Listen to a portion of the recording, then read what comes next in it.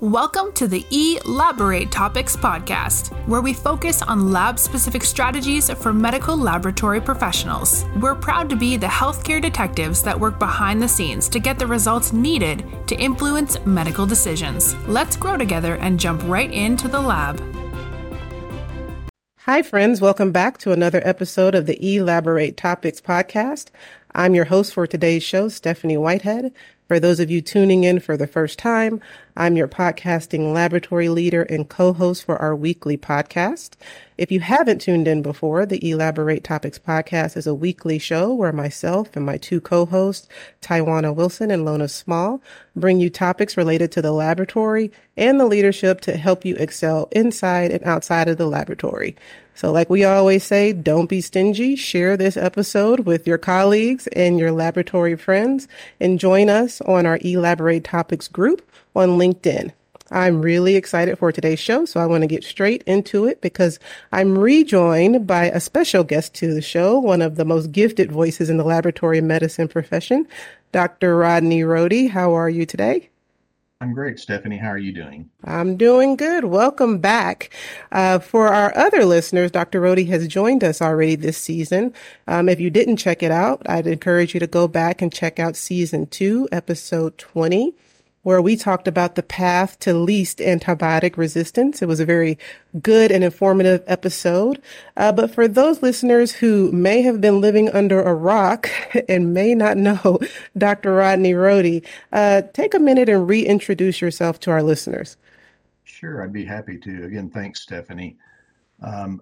Really, my background is hybrid, and so that's how I typically introduce myself. For about a decade out of my bachelor's and master's degrees, which were in microbiology and virology, I worked for the Department of Health in Austin, Texas as a public health microbiologist and a molecular epidemiologist, which kind of crossed over into zoonosis control. So did a lot of really cool things with rabies and other types of agents like that. And perhaps we can come back sometime and talk about that effort. It really is a unique program that helped eliminate canine rabies from Texas. And after that, after about a decade of doing that and doing a little bit of work with CDC, I had an opportunity to move into academia. And so I came back to my alma mater here at Texas State University in San Marcos, Texas. And I have kind of worked my way up the ranks, and I'm currently Regents Professor and Chair of the Clinical Laboratory Science program, which is a bachelor's degree for medical laboratory professionals, and do a odd variety of other things. I'm the associate director for the Translational Health Research Center. I'm an associate adjunct faculty member for Austin Community College, which is kind of near and dear to my heart. I still teach there, kind of intro micro and other courses for allied health professionals in the associate degree area. So staying busy. And really excited to join Stephanie because the past 2 or 3 years, I've really become passionate about science communication and health literacy. So these types of opportunities are critical for our professionals to participate in. So thank you for having me on. Well, no problem. I'm excited for this episode today because the last 2 years, as we all know, in the laboratory community, let alone healthcare, have been really challenging. The COVID-19 pandemic has changed so much about the way we do our work. It has exhausted people, has burnt people out. And right when we start to ease back into what everybody previously was calling our new normal, we start hearing about another emerging disease in the media, emerging threat for Americans and worldwide, really, of monkeypox. And so this is a virus that is not new, but it has taken over a good part of the news here lately and infected more than 7,000 Americans. So I wanted to bring Dr. Rohde back and pick his brain and let our listeners hear everything that we need to know about monkeypox. So you're the expert, Dr. Rohde. I'm going to ask you, give us everything we need to know. What is monkeypox? Is it different than chickenpox? Is it different than smallpox? How is it transmissible? What are the symptoms? What do we need to know? Sure. Great. Thank you for that wide open platform. I'm going to take you up on it.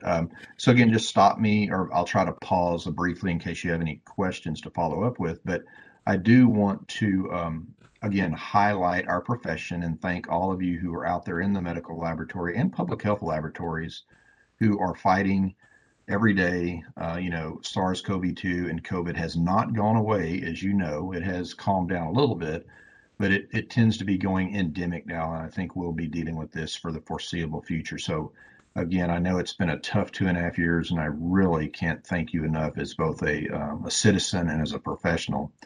But yeah, so back in May, we had really what popped into our news kind of headlines being monkeypox, which popped up in a Boston, Massachusetts individual, a gentleman.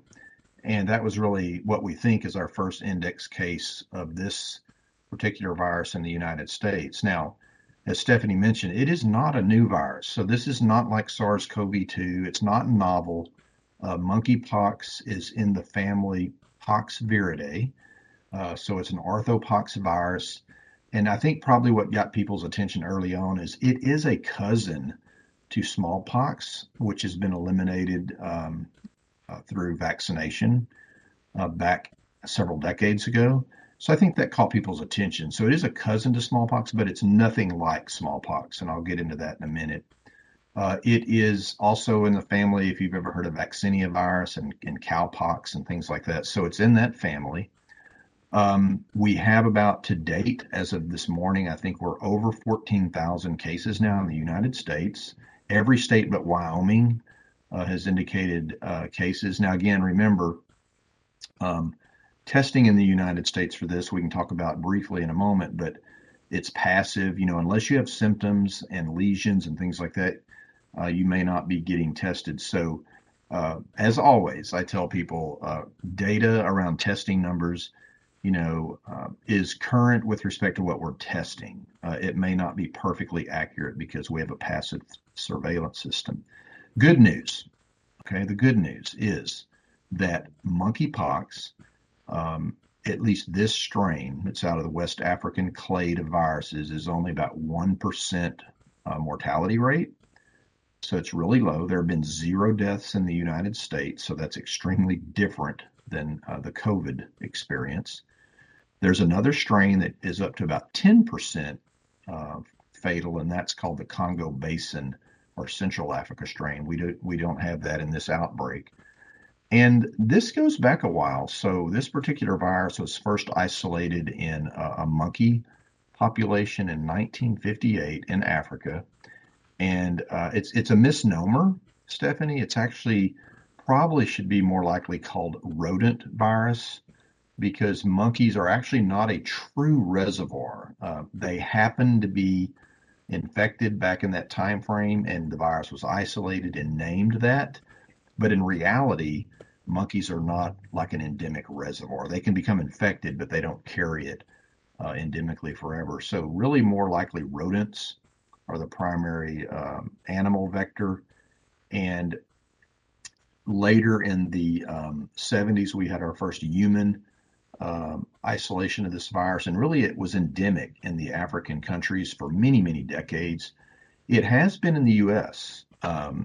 We had it back in 2003 when again, a population of animals from Ghana were being housed, and they ended up, that particular research animal ended up kind of being imported into the U.S., and so we had some outbreaks in Texas and elsewhere that got into prairie dogs, of all things. But it died out. It never got into any human being issues, any major fatalities or anything like that.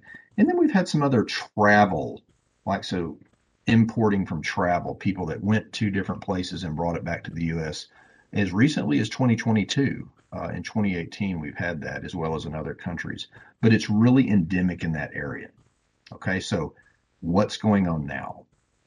Well, there was an event in other parts of the world, and you can find this in the literature now if you do a quick search at a different conference.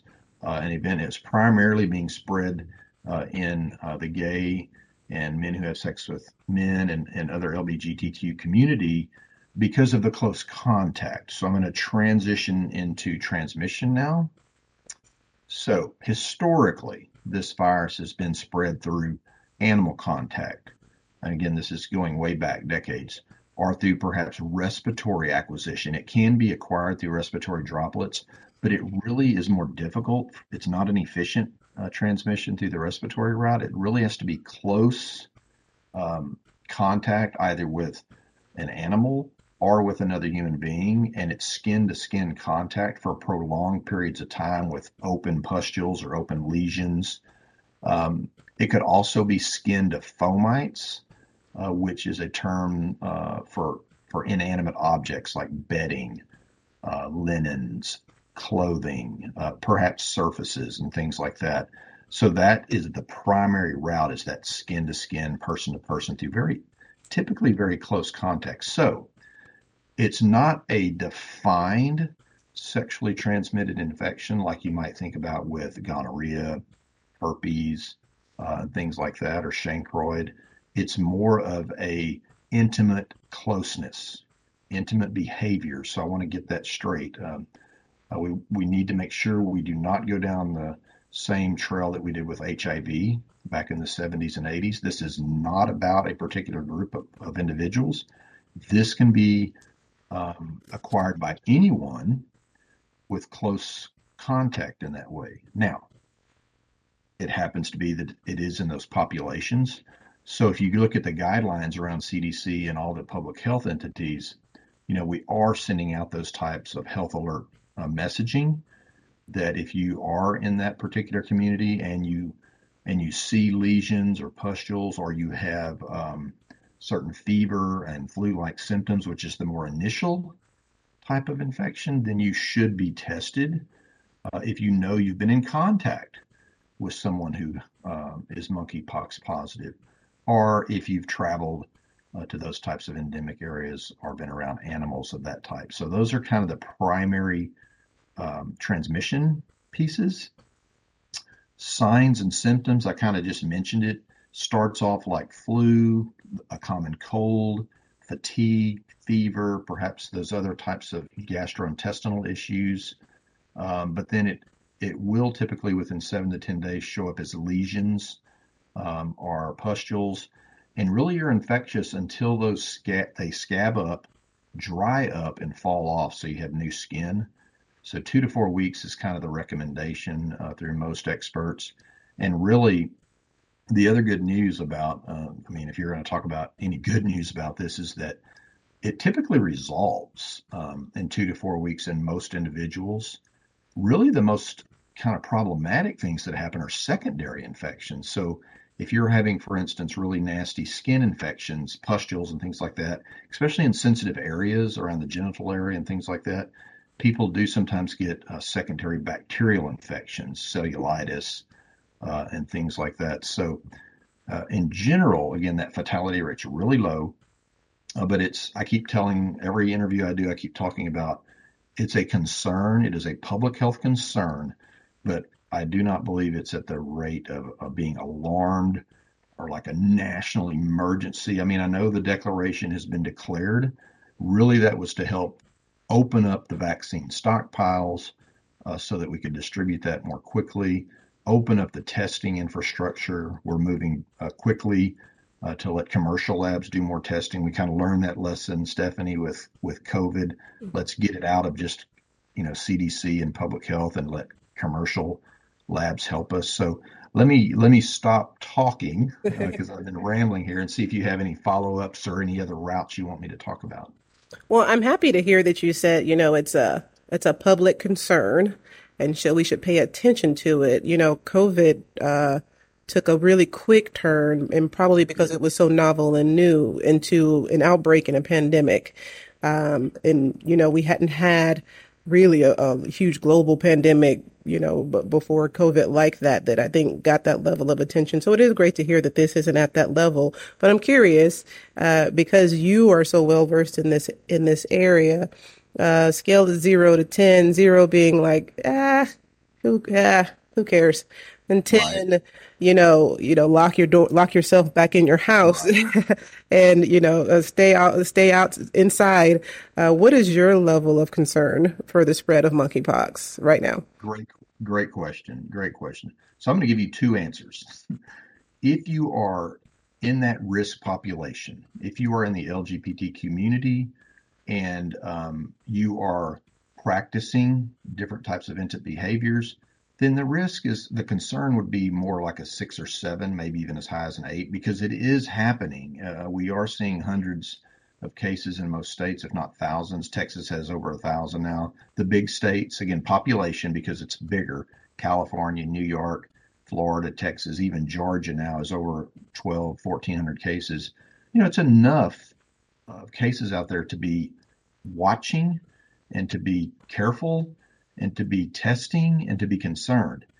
If you're not in that population, it's probably more like a 4 or 5. Be alert. And again, I really want to be clear here.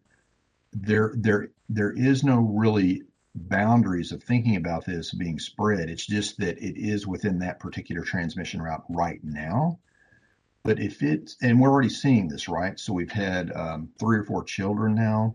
We've even seen a dog turn up positive in the U.S. with this.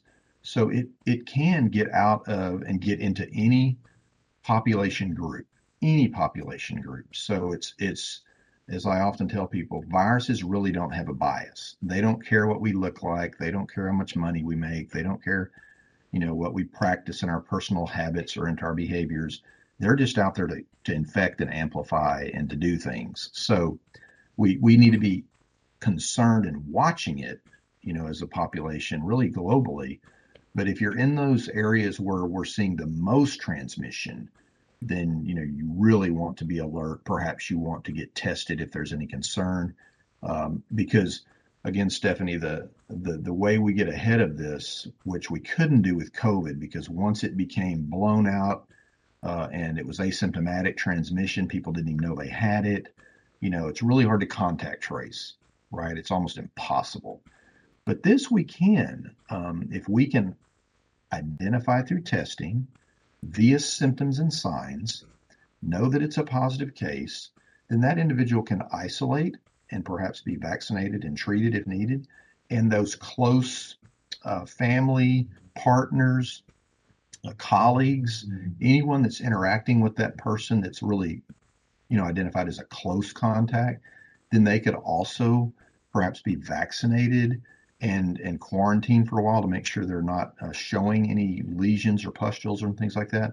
And so you can use classic public health ring vaccination techniques to kind of get ahead of that and to kind of stomp it out. It's when you can't do that it's really difficult to stop an outbreak.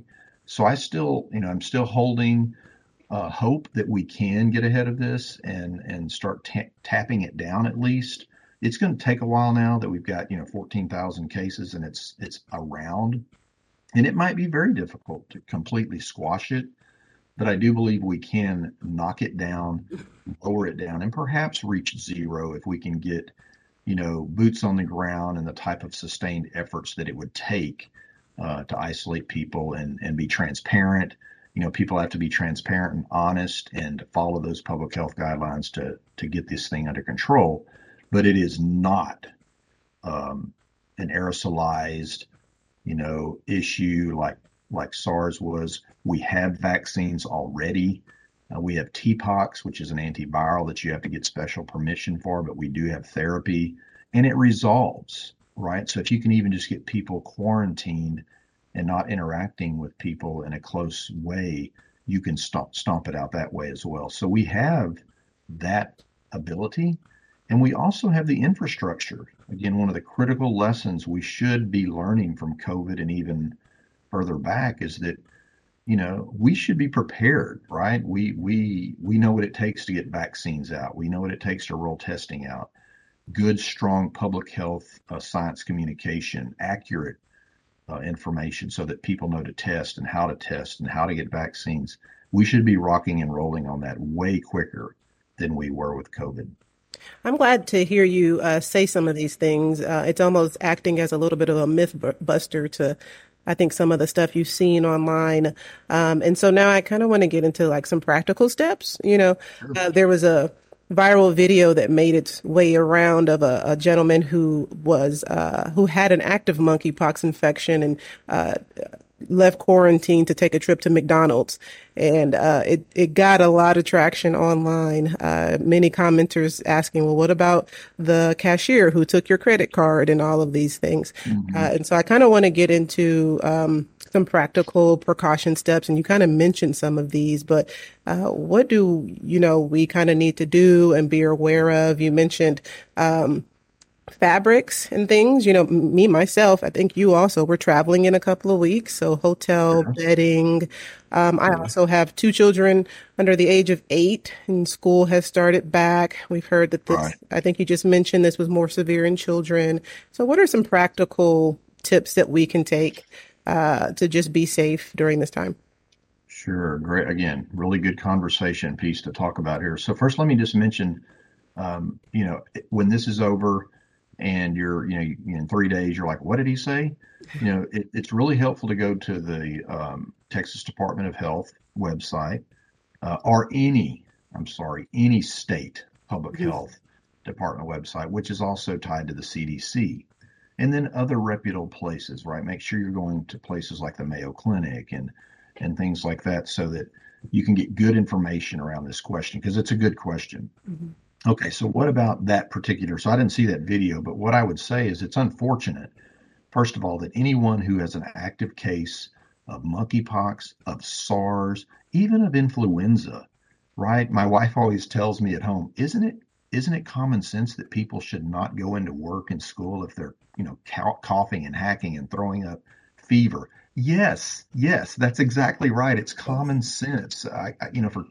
For so long, it's been such a struggle to get people to understand that we should be doing this anyway, all the time. It's common courtesy. It's a good public health golden rule to stay home. I know it's hard if you have to work and you have bills, so I'm not going to go down that road. I understand that. But the best way is to stay put. That's rule number one. So if you have monkeypox and you're in that 2 to 4 week window where your lesions haven't cleared up, you really shouldn't be out and about. You should be home. And you should even be staying away from close contact with family members and colleagues. That's just a that's just the answer. Mhm. That's the honest answer. That's number one. What about if it happens, or if you're concerned as a citizen and you're traveling in your schools, in other places? Monkeypox is a DNA virus. It's really the only way it's going to get into the environment is one, through open pustules where fluid, for example, is getting on surfaces, linen, that sort of thing, or potentially through coughs and sneezes if you're, depositing it somewhere without using a tissue or something like that. So good cough protocol, sneeze protocol is always important. Etiquette, covering, if you don't have anything, even your armpit kind of shoulder sleeve is better than just coughing and sneezing into the environment, especially around people. Always important. Good health practices. Other stuff, I wouldn't go down the road of just really being paranoid about everything that you touch, but hand hygiene is like 99% effective for most disease acquisition. Wash your hands often. You got into the habit of perhaps gels and sprays of different types. This virus is very wimpy in actuality. It can stay in the environment for a little time, but most FDA, I'm sorry, back up, most EPA types of disinfectants will kill it. Even the UV light from sunlight will help kill it. So it's actually not something that's going to just be everywhere, right? But again, if you're concerned, wash those hands, use those gels and those type. And if you're in a place where you're working or things like that, use a typical disinfectant to wipe down counters. Make sure it's safe if it's like food centers and things like that. And just be wary of your hands. Be wary of that type of interaction. That's probably the number one piece of advice, along with staying home if you're infected and actively infected. So I'll stop there and see if you have any other thoughts about that piece, because that is an important piece for the public to understand. Well, that's good to know because I was about to go out and get a set of travel sheets for myself.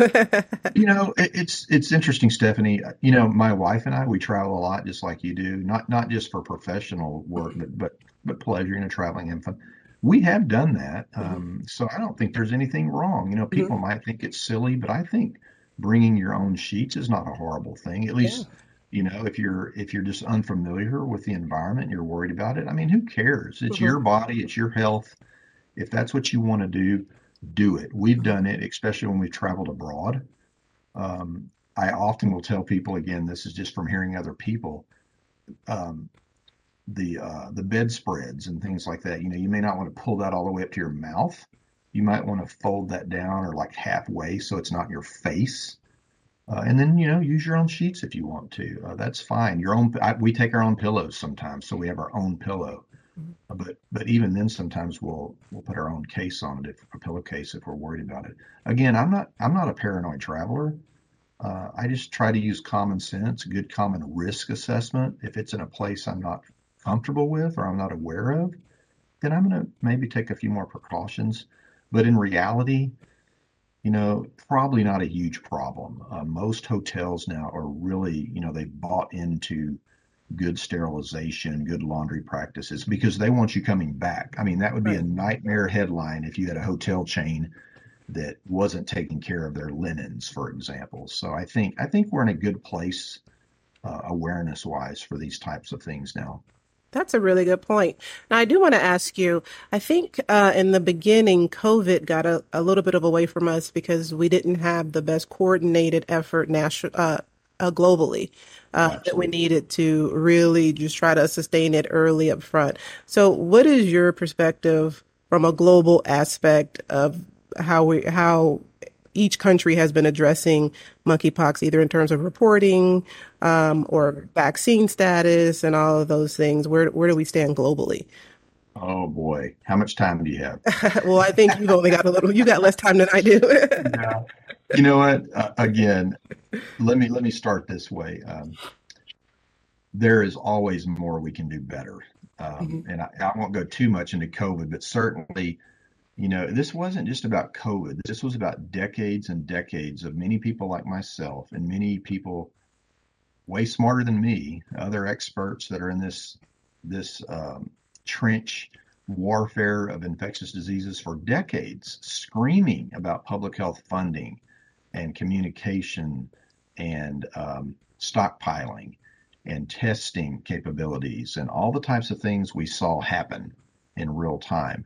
And a lot of people are angry about it and got mad at just the CDC or just this or that entity. Well, I can tell you from experience, right? 30 years of working in this area is that we've been screaming about this forever.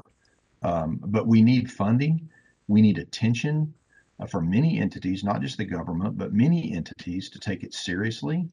And so that's just one quick soapbox message is that we know, we know there's issues and we've been screaming about it for a long time. And so if nothing else, hopefully this will. And monkeypox is a perfect example. Just you said it yourself. People are kind of done with COVID, Mhm.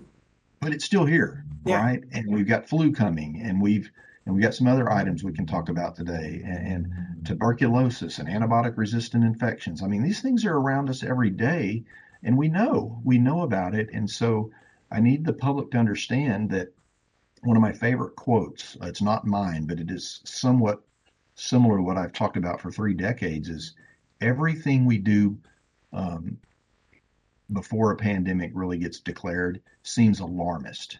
Everything we do after seems overworking it, right? So I mean, we just can't be perfect. You can't know exactly every agent that's going to blow up on American shores, but we can be better prepared.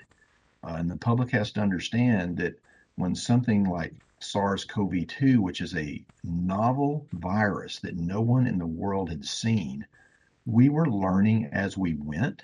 Could we have done a better job of communication? Yes. Could we have done a better job with testing rollout? Yes. Have we learned some lessons? God, I hope so. Because there are better ways, like allowing commercial labs to get involved. The CDC was not built to be a million test producing ramp up overnight. That's just not what they do. They identify outbreaks and they try to work with really dangerous pathogens and deal with outbreaks to determine what's going on. They are not your LabCorp, your Quest, or even a hospital lab. They're not prepared to do that type of work. They've also had their agency stripped of personnel and funding for decades again. So again, kind of getting on a soapbox here, but we can do better is the message. And so what I try to tell the public is it's also your responsibility to be more health literate, to quit spreading videos and misinformation and outright false information just because it's fun to do. Quit sharing it. Quit going down that road. Stop and ask yourself, who is this person making this video or this ad or offering to test you when you don't even know if they're a credentialed laboratory professional? I mean, treat that just like you would a phone call, like a spam. I mean, just stop sharing it, stop pushing it, and go to those reputable sites and try to get the right information. Talk with your healthcare practitioners, talk with physicians, talk with other people, and try to gather the information in a way that can be more helpful and not feed that fire of misinformation and outright false information. It is a true pandemic, a global pandemic, and we've got some work to do, all of us, both sides. It's not just the science side or the health side. It is the public's responsibility to help. Well, I tell you, if you missed the first part of this podcast and just jumped in on that part, that little piece of sermon from Dr. Rohde is all you needed to hear, which is the spread of false information is as much a pandemic as these viruses are. It is. So you touched on something that I kind of want you to expand on if you can, preparation. And you mentioned flu coming and we still have COVID around. I know that it is not a direct indicator, but Australia has just reported its worst flu season in the past 5 years.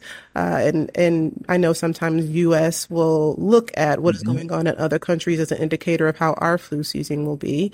This podcast is being recorded in the fall of 2022, so we are approaching our flu season, our third flu season with both flu and COVID combined. So if you can let our listeners know a little bit about how we can prepare, maybe what we should expect. Should you get the flu vaccine and the COVID booster together? Just let us know what your thoughts are. Yeah, great question. So let me first start with just kind of general flu things. So again, not to make this totally about flu, but influenza is an RNA virus. It's just like COVID, SARS-CoV-2. RNA viruses are notorious to mutate and change. And that's why, when people ask, do I have to get the vaccine again this year?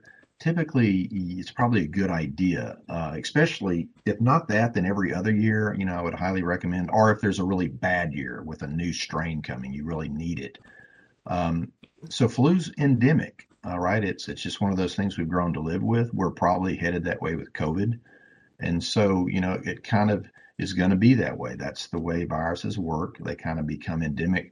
They actually don't want to kill you. They want to change just enough to make life miserable, but they want to be able for you to stay alive as a host and transmit, further along the chain. So that's just a little bit about flu. And we are coming up. And I think what people have seen in the past 2 seasons, and you can look at this globally, most of us believe that because of the use of strong masking when it was especially mandated and just being away from people. Remember, we isolated.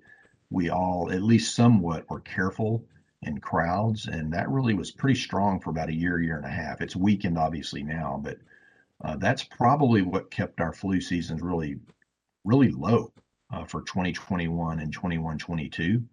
But we are kind of wondering this year, 22-23, what's going to happen, right? Most people are not masking like they used to. We are not staying home. We're traveling. We're excited, and I'm part of that too.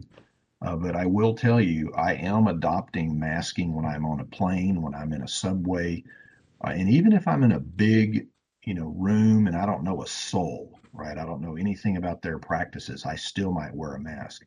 Other times I'm not as worried, right? So that's kind of my own personal look at it. Is I've been saying this for 2.5 years. We didn't even need the government to tell us this. It's about personal risk assessment. Risk assessment, risk reduction. What are you willing to do? Not just for you, but for my mom, who is a recovering cancer patient. So when I know I'm going to see her for 2 or 3 weeks before I know that trip, if it's something I'm planning, I'm being really careful again, right? Otherwise, I may not be as crazy careful unless I have a reason to, right? So that's just my own kind of take on it. I'm fully vaccinated, I'm boosted, and I'm going to keep doing that, right? I've had COVID. I actually got it in January, Omicron season, and it wasn't a big deal. Thank God for vaccines and therapeutics. It felt like allergies, kind of nasty allergies, and I was over it in about a week. So I have had it. My wife had it this past May, and we both had kind of a similar experience, thankfully. But what about my mom? What about her dad, who is pretty immunocompromised? We are uber careful when we think about our parents or other people like that. So for me, and I hope the public, they would always consider that just accountability, that golden rule of public health of try to do no harm to others. It's not just about you, right? It's also those around you. So what's coming? I think flu will be higher this year just for those very reasons I told you. We're moving around. We're back in school. We're not mandating masking. People may have let their flu vaccine slip for the last 2 years, right? So if you're concerned and you have no major health reasons or other reasons not to do so, then I would recommend getting a flu vaccine to prepare. I often wait. I don't do it right now because really we've not seen a lot of flu activity. They've got it out. You can get it right now. I tend to wait to mid-October just because it will give you a longer span of protection. It'll get you into like March, April, and that's usually when flu season's over. That's just my own personal recommendation.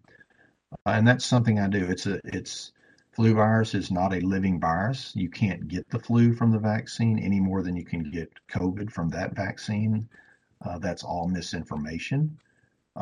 So it's very safe. It's been used for decades and decades. This year, we're worried about an A strain, which is a pandemic strain, H3N2.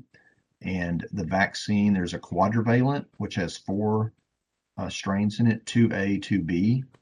There's a trivalent, which has 2A, 1B strain in it, and different varieties. So you can kind of, it depends on your local pharmacy or physician, you can kind of pick which one they may recommend if you're 65 or older, or it kind of depends on your age, but they're all safe and all effective to receive. The one that's, so right now there is no combo vaccine, Stephanie, but I tell you, there are some makers out there. The military is also part of this. They were approved. I forget the date now. It's been 9 months ago, maybe a year ago. They are working on a trivalent vaccine for COVID, flu, and RSV, three nasty respiratory viruses. And I really hope the clinical trials work and it looks good because no one wants to get a shot all the time. It'd be nice to have one shot, say in October, that kind of covered us until the next year. That's my hope.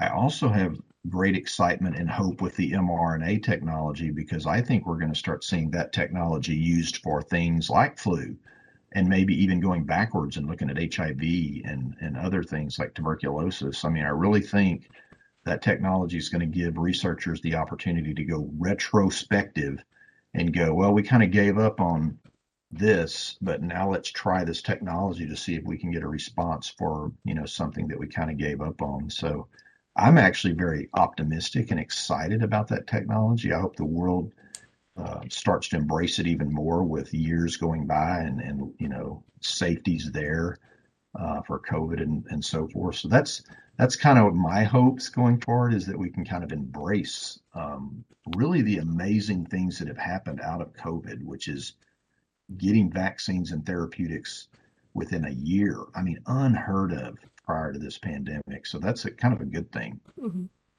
Well, we could stay on these topics for hours, but we do have to wrap it up. So any final thoughts or things you want to leave the listeners with as we wrap this up?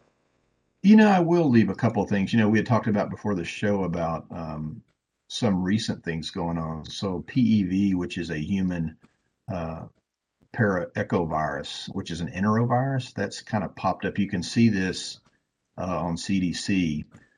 It's a virus that's showing up in children. It's kind of a typical common clinical pathogen. It's from the family Picornaviridae, so it's actually in the same family as polio, but it's an echovirus. And so it can be very mild to asymptomatic, but can also cause really severe meningitis and things like that. So we've had some issues with it and we're watching it. So be aware if you're a parent of a young person that there's kind of this new, I shouldn't say new, there's a virus that is showing up more clinically called PEV, human paroechovirus, and it causes meningitis, encephalitis, and things like that. So don't be overly concerned, but do keep your eyes open if you start seeing children with high fever, and it won't go away, especially that neonate or infant that has neurologic involvement. They're suddenly becoming not engaged with you, and there might be some mental things going on there. Just kind of keep that in your wheelhouse. But I'm not overly concerned with that right now, but it is something coming up. But I wanted to mention that because you asked if there's anything I wanted to leave with your listeners, and I think I'd like to leave this with you. People often ask, what are some things I can listen to or watch for? And I'd like to give you a couple. If you haven't known about these, we know about this, Stephanie, because we're medical lab people and healthcare knows about these. But the CDC does put out something called an HAN. It's a Health Alert Network. HAN, Health Alert Network. You can Google it.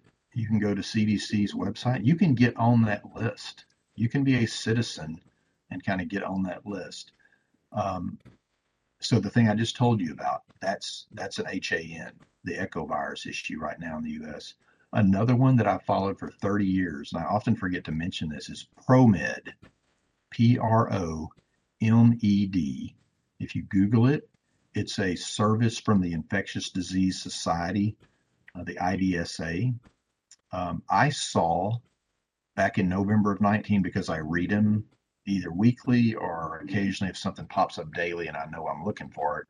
But I saw this, imagine this, in November of 19, I saw reports of a pneumonia-like virus in Wuhan, China, right? And it turned into SARS-CoV-2. So, I'm looking for stuff like that. But as a citizen, they're pretty straightforward. They usually get case numbers, kind of what's happening. Is there things going on? They do new reports of maybe something happening out of a clinic in Asia somewhere.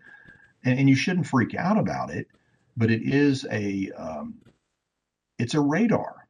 It's an infectious disease radar that's really global. And so if you're, reputable, there's some sources for you. The HAN network out of CDC and ProMed out of the IDSA, two things that I look at usually weekly, and just do a quick skim. Is there anything weird going on?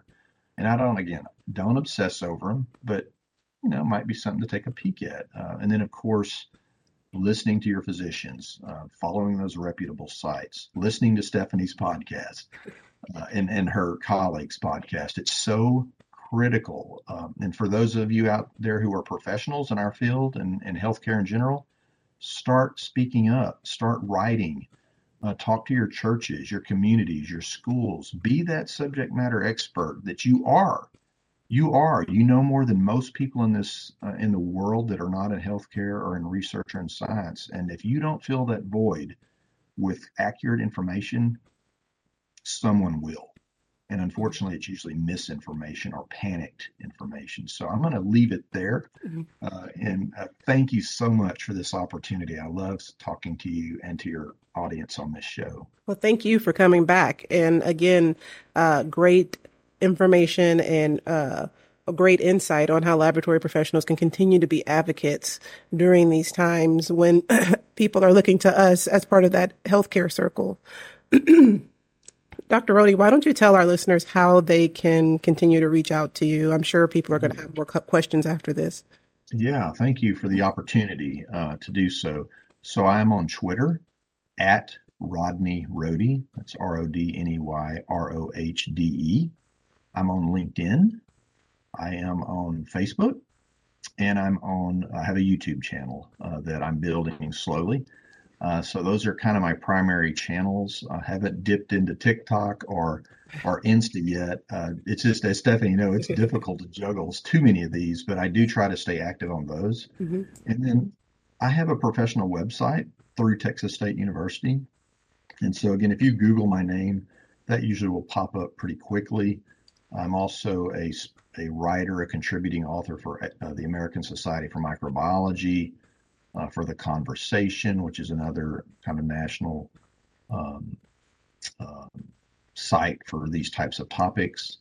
And, my email's out there. I can't answer a million of them a day, but if something comes up that's really something you're worried about or something like that, you can email me and I will do my best to get back to you. It may not be immediately, but I'm associated with Texas State University, and so that's a great way to find me and reach out if you need to.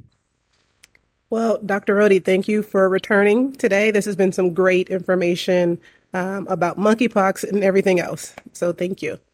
Thanks so much, Stephanie. Be sure to subscribe to Dr. Rodde's YouTube page. Check out all his previous talks and articles and other bodies of work. I mean, there's tons of great information that he's put out there for everybody to listen to. Great job security for health laboratory professionals and microbiology professionals. But in all seriousness, great information that we all need to know and we need to continue to be aware of, to just be good citizens and good health professionals as advocates during these times, like I said. If you like what you heard today and you want to listen to our previous shows, be sure to subscribe to us on any podcast platform or directimpactbroadcasting.com or on LabVine. We're on LabVine now, so jump over to LabVine and get you a free membership and listen to a few of our shows. You can follow me at Stephanie Y. Whitehead on all of my social media platforms. I'm not on TikTok either, but I am on Instagram, Facebook, and Twitter. Tune in next week to hear another amazing episode of the Elaborate Topics show. And until then, all of you guys have a great day. Thank you for tuning in to another episode of Elaborate Topics, where your hosts discussed relevant strategies for laboratory professionals. Please subscribe to this podcast on your favorite podcast platform and listen to us on directimpactbroadcasting.com. Stay tuned for another episode with information you can use to excel in your laboratory career.